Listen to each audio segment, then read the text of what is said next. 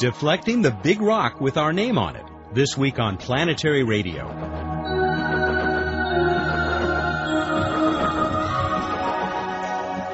Hello, everyone, and welcome back. So a Tyrannosaurus, a Triceratops, and a Pteranodon walk into a bar. The Pteranodon is just about to say something about the T-Rex's hat when they all get hit by a 10-kilometer asteroid, and that's that. Do we humans have a better chance? First, we have to find that rock. Then we have to deflect it. Stay tuned for our conversation with near-Earth object expert Alan Harris. We'll get a little Shakespeare on What's Up with Bruce Betts. And guess who's back and readjusting to Earth time? Here's Emily with Q&A.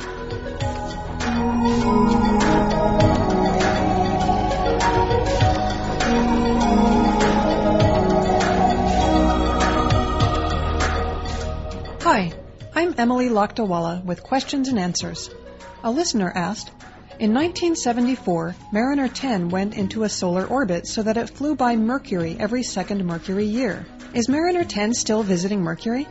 Mariner 10's last known flyby of Mercury took place on March 16, 1974, and the last of the gas for the attitude-controlled jets was depleted 8 days later, ending the mission. Mariner 10 is no longer tracked, so we don't know its location. Presumably, though, it continues along its orbit of roughly 2 Mercury years. However, it no longer actually visits Mercury. How does that work? Stay tuned to Planetary Radio to find out.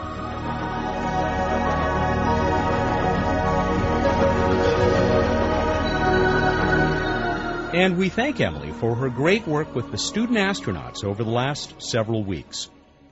Reading about Sputnik launched Alan Harris into a space science career. He went straight from grad school to 28 years at the Jet Propulsion Lab. Recently retired from JPL, he's still very busy working with the Space Science Institute, mostly on the topic of near-Earth objects, or NEOs.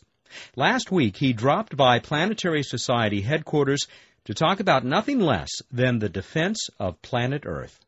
Alan Harris, thanks, first of all, very much for joining us on Planetary Radio. It's a pleasure to be here. So how long have we got before the big rock hits? Well, probably a long time. As I often tell people, we're all going to die, but probably not from the asteroid. And that's been one angle of the research that you've been doing, I think, which is that I guess it has emerged that the threat is maybe not quite as great as we've been told for the last few years? Well, as we have refined our estimates of the number of objects and the size of objects, the threat has, or estimate of the threat has gone down. It's true. When Gene Shoemaker first made estimates of the population, he guessed about, didn't really guess, he estimated about 2,000 objects a kilometer in diameter or larger. That's about 2/3 of a mile in diameter. And we now believe that number is closer to about 1,000, perhaps 1,100. So that's almost a factor of 2 smaller. Which is good news for Earthlings. Well, yes. And you mentioned Shoemaker, of course, and one of the affiliations that you've had with this place, we're sitting in the Planetary Society, is I guess you've served on the selection or evaluation panel for our Shoemaker NEO grant program. Yes, I have, for the last 2 years. Also, Gene Shoemaker was a teacher and mentor of myself. I took classes from him, and I've known him or knew him ever since the mid-'60s. What led you in the direction of studying asteroids, and in particular the class called near-Earth objects, the ones we have to worry about? Well, Gene had a great deal to do with that, too. In fact, he was asked to organize a couple talks for the AGU meeting, American Geophysical Union, back in about 1985 or so on natural hazards. And Gene featured impact hazard as one of 3. The others were earthquakes and volcanic eruptions, which, of course, are more common geophysical hazards. That was practically the beginning of serious consideration of the impact hazard, and Gene and I gave a couple of talks in that session. Just a couple of weeks ago, you were a major participant, delivered a couple of presentations in a conference not far from us in Orange County, California. Right near Disneyland, yes, right down the street. How appropriate, near Space Mountain. Talk about that a little bit. Was this a regular sort of gathering, and what was everybody talking about? These gatherings are what I would call occasional gatherings. Different organizations sponsor different ones. This one was sponsored by the American Institute of Aeronautics and Astronautics. Others have been sponsored by various other organizations in the United States and in Europe. And there's no regular schedule. It's not like an annual meeting. Mm-hmm. It's just kind of an ad hoc affair. This one here followed by about a year one that was held in Arlington, Virginia last year, and considered the matter of mitigation primarily. That is, what would you do if you found an impacting asteroid? How do we defend ourselves? How do we defend the planet? Yes. Now, the first day we did discuss, and one of the papers I gave had to do with refining the hazard as we know it now. But the main issue that they were spending the remaining 3 days of the conference on was what to do about it. And I think we've seen a little change in attitude over the years. The opinion now, I think, is that we have well enough defined the hazard.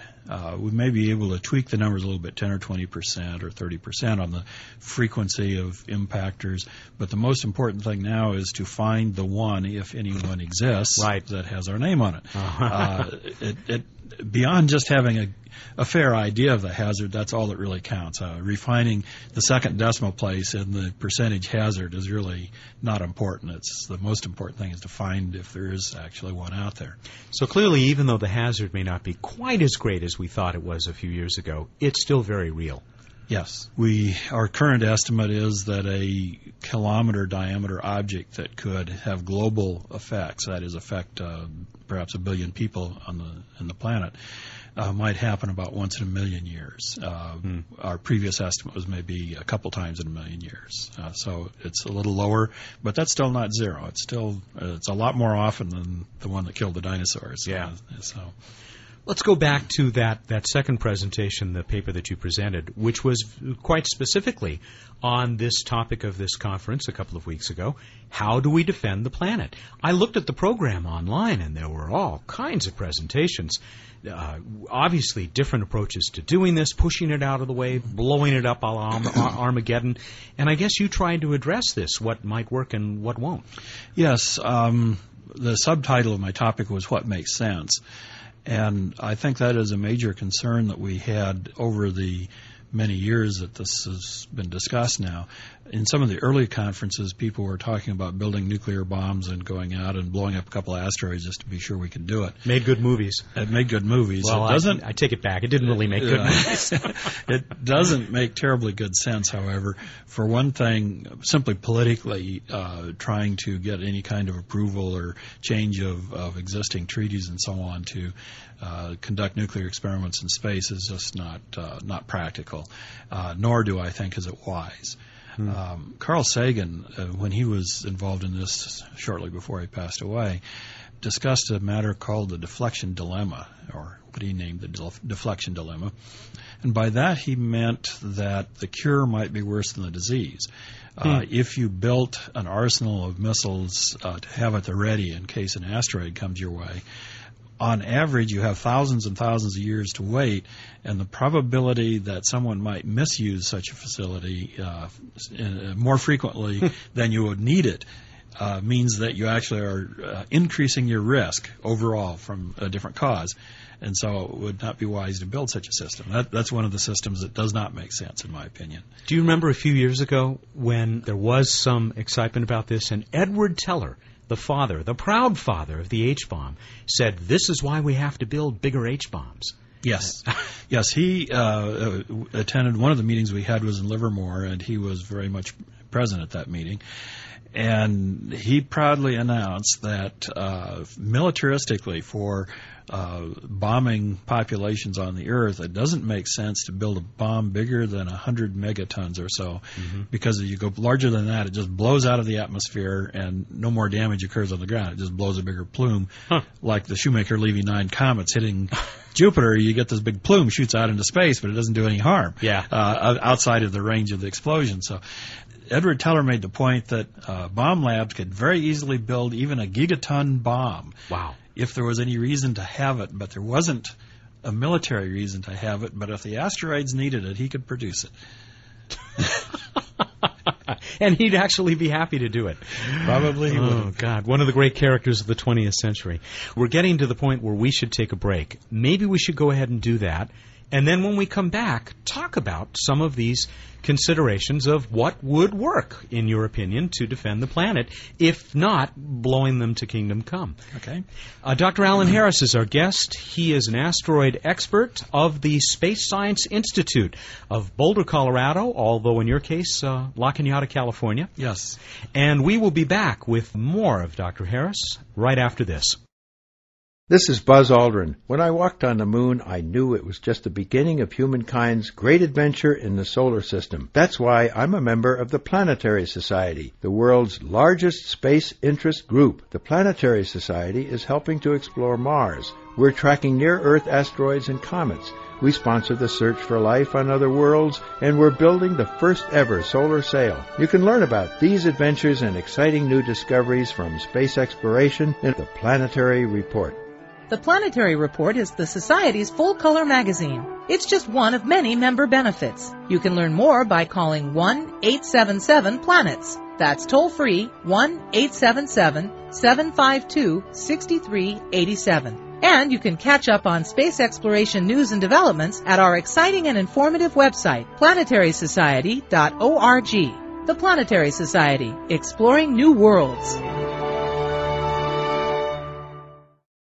Welcome back to Planetary Radio. Our guest, Alan Harris, who is here talking to us about asteroids and that particular class of asteroid known as NEOs, the near-Earth objects, the ones that we do have to pay a little bit of attention to, and maybe think about how we're going to deal with the one that, as he put it, has our name on it.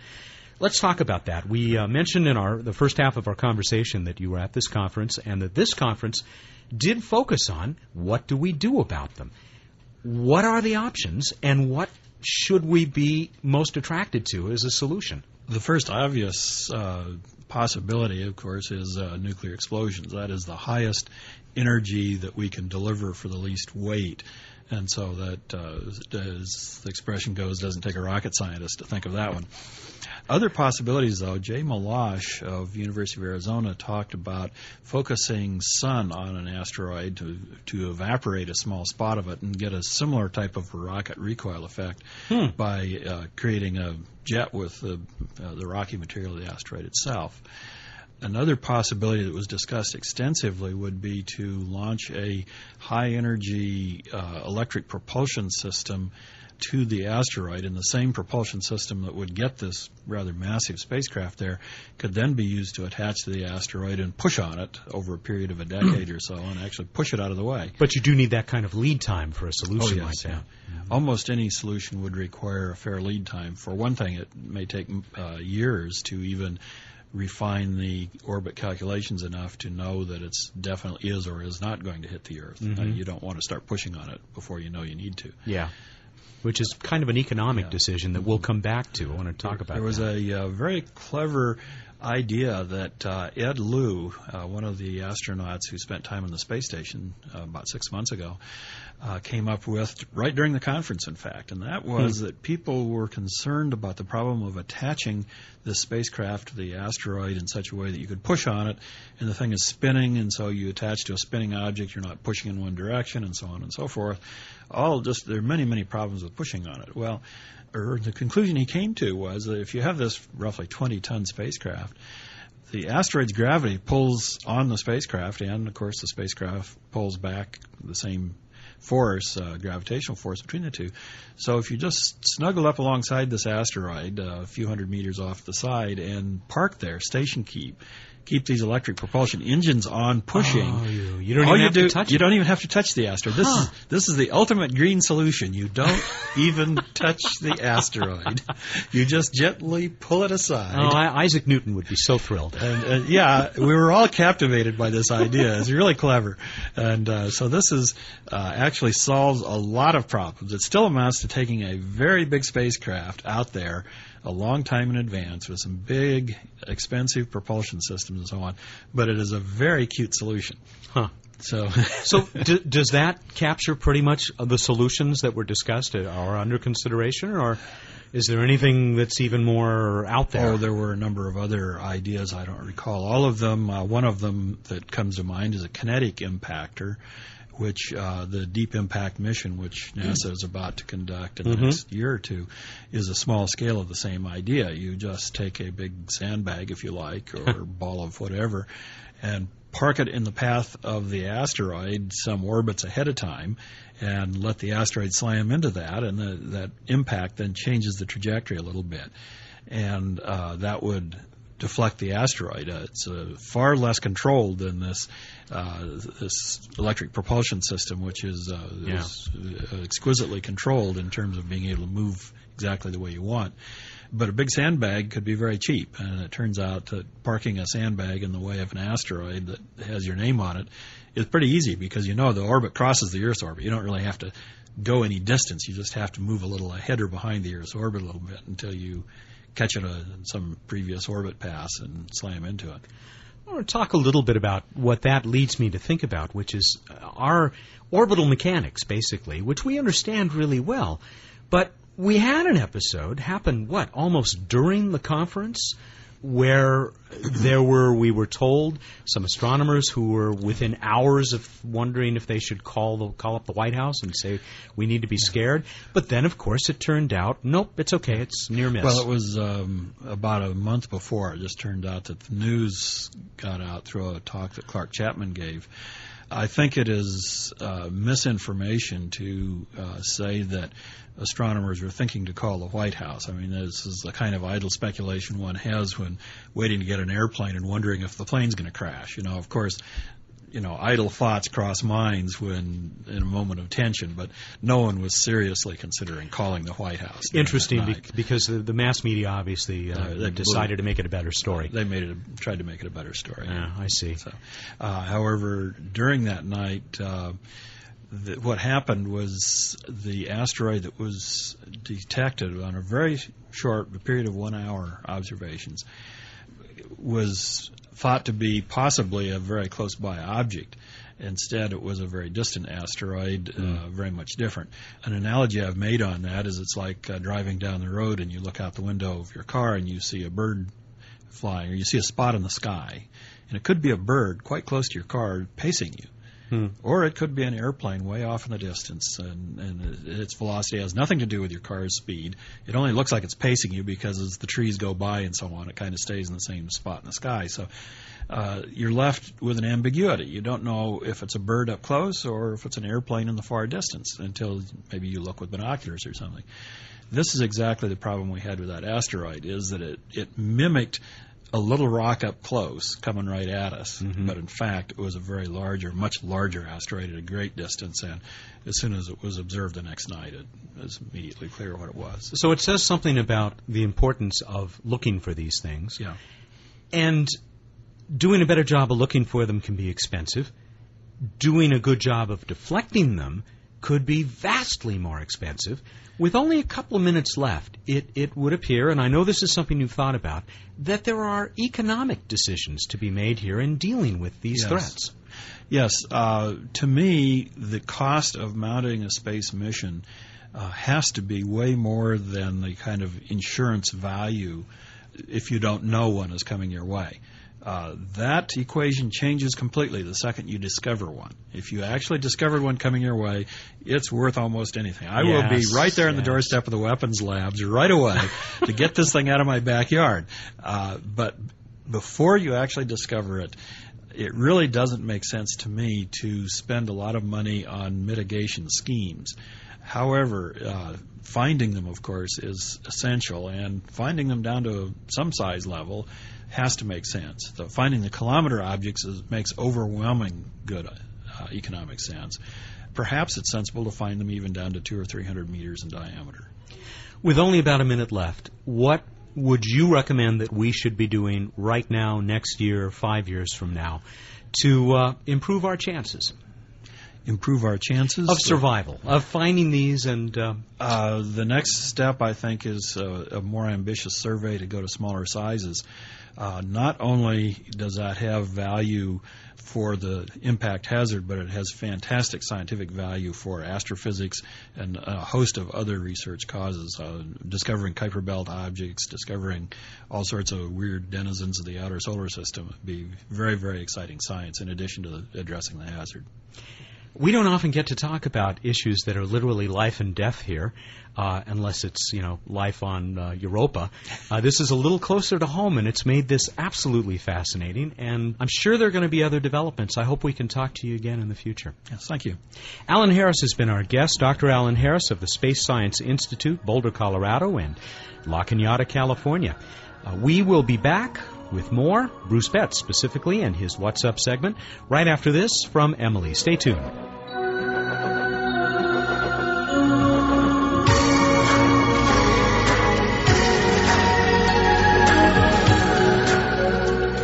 I'm Emily Lakdawalla, back with Q&A. Mariner 10 is still on a 2-Mercury-year orbit, but it probably no longer flies by the planet. Mariner 10's orbit takes it close to the Sun at some times and far from the Sun at other times. It only approaches Mercury's distance from the Sun once every 2 Mercury years, and at other times it's farther away, closer to Venus's orbit. The last time that the spacecraft encountered Mercury, its orbit was changed just a little bit, and the spacecraft also gets tugged on by Venus. The net effect of these little tugs has changed Mariner 10's orbit just enough so that when it approaches Mercury's distance from the Sun, the planet isn't there to meet the mute spacecraft. The next time a spacecraft will visit Mercury will not be for another 3 years, when Messenger will fly by the planet. The Messenger mission reached a milestone last week when the completed spacecraft was shipped from Goddard Space Flight Center in Maryland to Kennedy Space Center in Florida in preparation for its May launch. Got a question about the universe? Send it to us at planetaryradio@planetary.org. And now here's Matt with more Planetary Radio.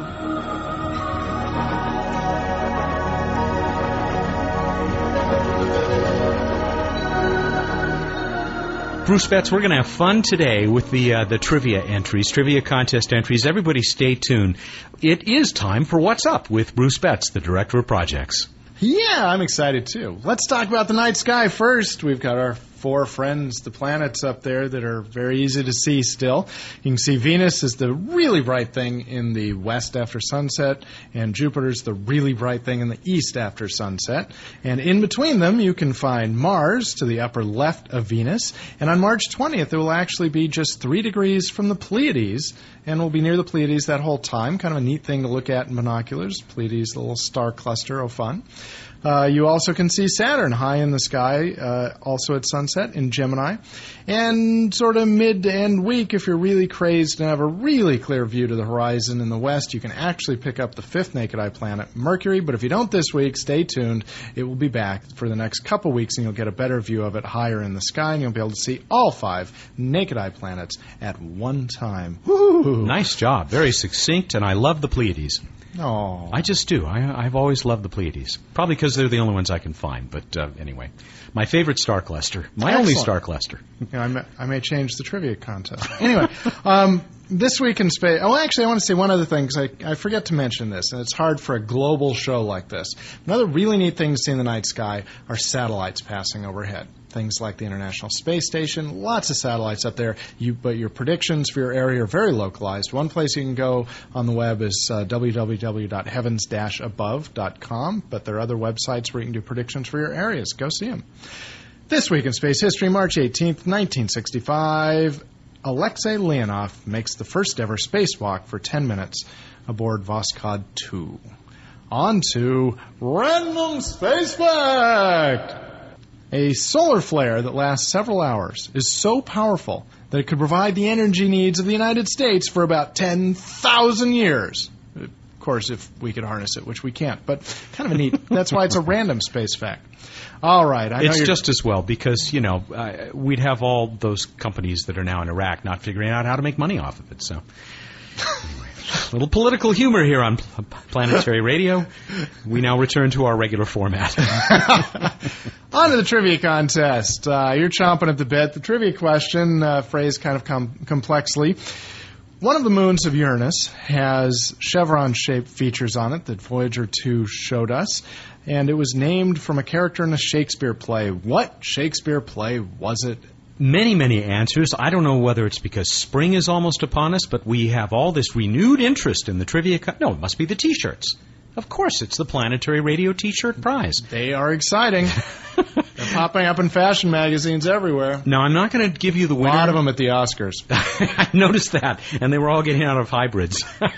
I'm not going to give you the winner yet because I think we need to mention this one because this may be the funniest entry that we've ever gotten. The person got it right but was not the randomly chosen winner. And this person did get the right answer, which I'll have to tell you, I guess, to tell this. Miranda is the moon. The play is The Tempest. But this person says when this play was first performed in 1611, it was not called The Tempest. It was written in celebration of a royal nuptials and was titled My Old, that's O-L-D-E, Caribbean Wedding. Really? I did not know that. No, well, there's more history here. Stay tuned. Scandal ensued when the opening night performance was marred by a costume, quote, accident, unquote, that shocked the gathered throng. And these were all guys in those days, so, you know. Because of this debacle, Shakespeare renamed the play to distance it from its past. For a few years, it was called Ariel, the Macho Pixie. This was deemed too pejorative. It was then turned into a musical using Gregorian chant and titled, you ready? I'm ready. Okay. Paint Your Flagon. Also, I did not know that. Gosh, I had no idea we'd get so much cultural history. Yeah, Clint Eastwood sings in the musical, the film version of that, you know. Really? Yes. It wasn't until a successful revival in 1663 that featured children, puppets, and a bipolar monkey that it was renamed The Tempest. This from Christopher Regan. Regan or Reagan?